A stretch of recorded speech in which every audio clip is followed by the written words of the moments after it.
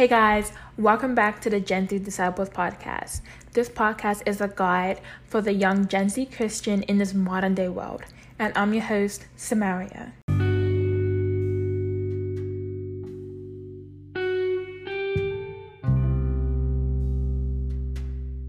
Have you guys ever been in a period of waiting?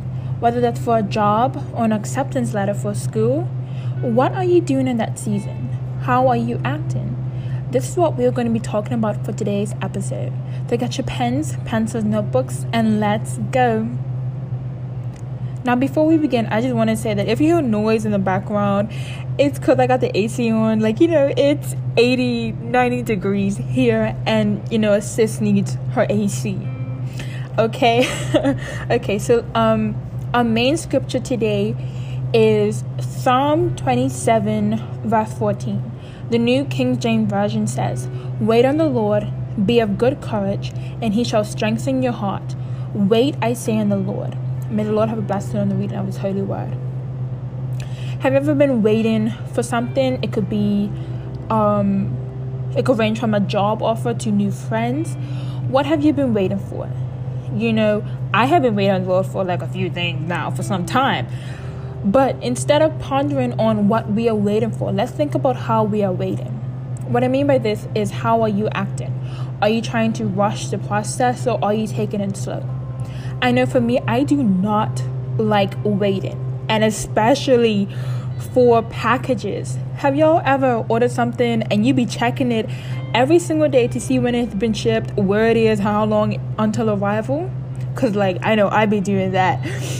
But is that how some of us are in the walk with the Lord? Are we constantly praying and asking God about a certain thing? Just like how the post office takes their time, so does God. We can't rush his process, no matter how much effort and time we put into it. So instead of rushing, what should we do? Wait patiently. And not only patiently, but with a purpose. God is a promise keeper. Whatever he has promised you, you will receive it. But wait on the Lord. If we go to Genesis 15, we can see a perfect example of waiting impatiently, and then waiting with a purpose.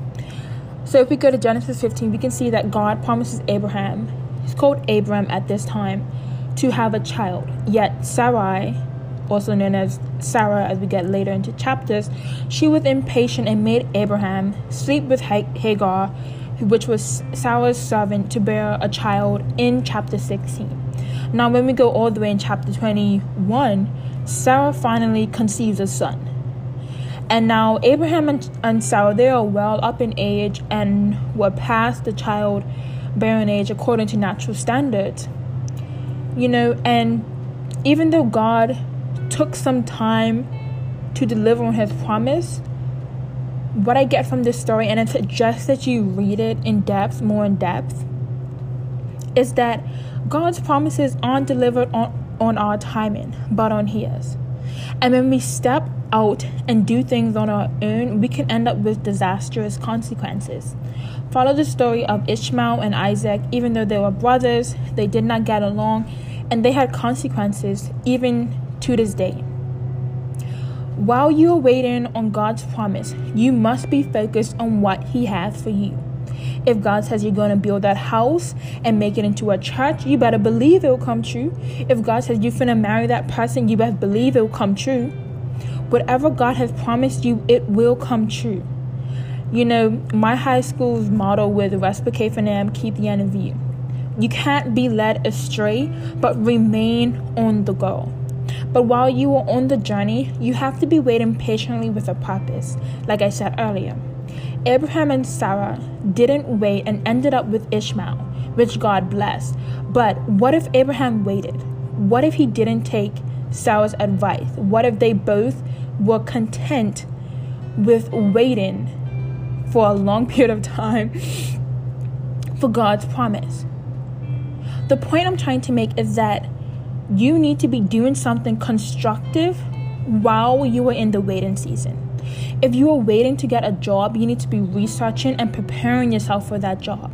If you're waiting for a spouse, you need to be aligning yourself up with the right people and making sure that you are the person you want to spend the rest of your life with before you get with someone. Your journey, your current journey, is the preparation to where you need to go. You can't write a 5,000-word essay without learning to read and write. Think of it like this. In order for you to get that job, you will have to start somewhere.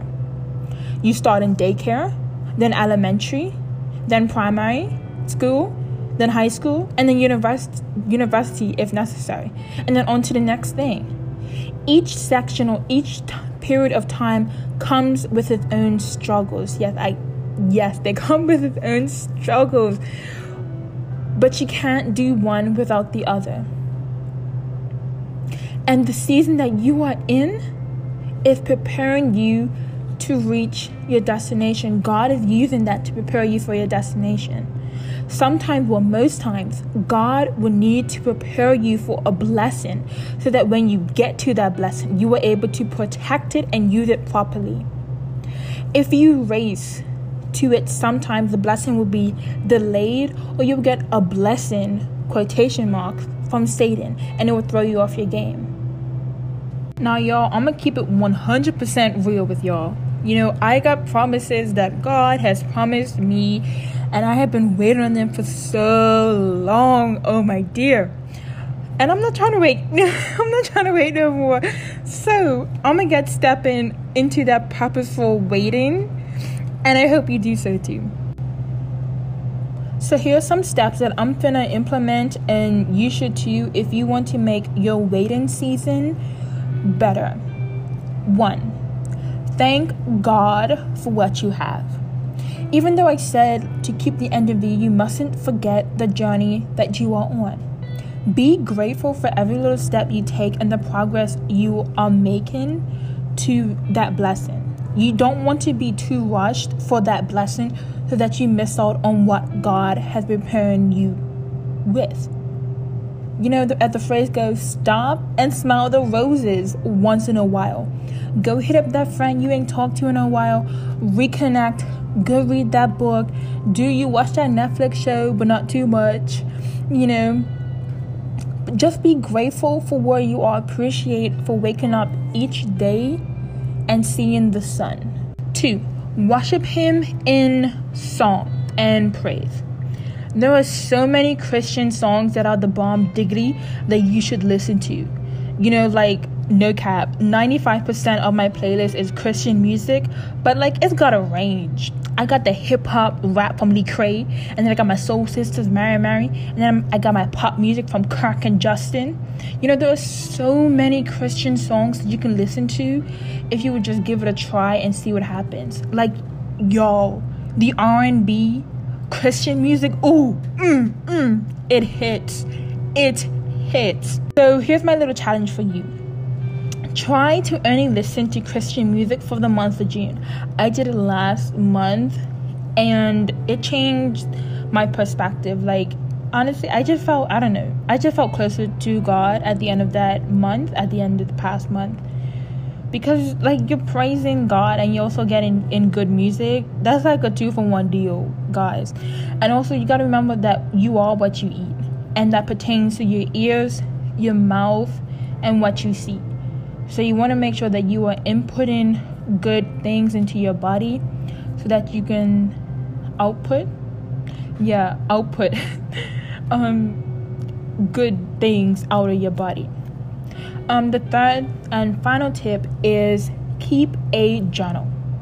This can be a journal of gratitude for the first step, or just a thought journal, taking a inventory of the entire day. But this is just really enforcing the taking a day-by-day approach, just really being able to reflect on the day, or giving your hopes and perspectives on what you hope for the day to be. Just really taking the time to think about your day. But also, you should have a separate journal for your visions. If God gave you a vision, you should write it down. You want to make sure that you keep a record of it, because when the time comes, you need to know that yes, this is what God was talking about. You need to make sure that you know that is from God. So these are all the these are all the tips for today's episode. And if you get anything from this episode, it is to remain in purposeful waiting. Now let us go into prayer. Father God, you are such a wonderful, almighty God. You are the great I am. You are a promise keeper and a miracle worker. Father, we come before you today to say thank you. Thank you for giving us hopes and dreams that allow us to fulfill your purpose for us. Father, we open our hearts to listen to you and wait patiently. Today, we are giving our worries and troubles to you. We will wait patiently with purpose and continue to prepare us on this journey. Father God, let us be patient in this journey so that when we get there, we know that it came from you. I pray that everyone who is listening, they open their hearts to you and put their cares upon you. Father, I pray this in your glorious Son, Jesus Christ's name. Amen.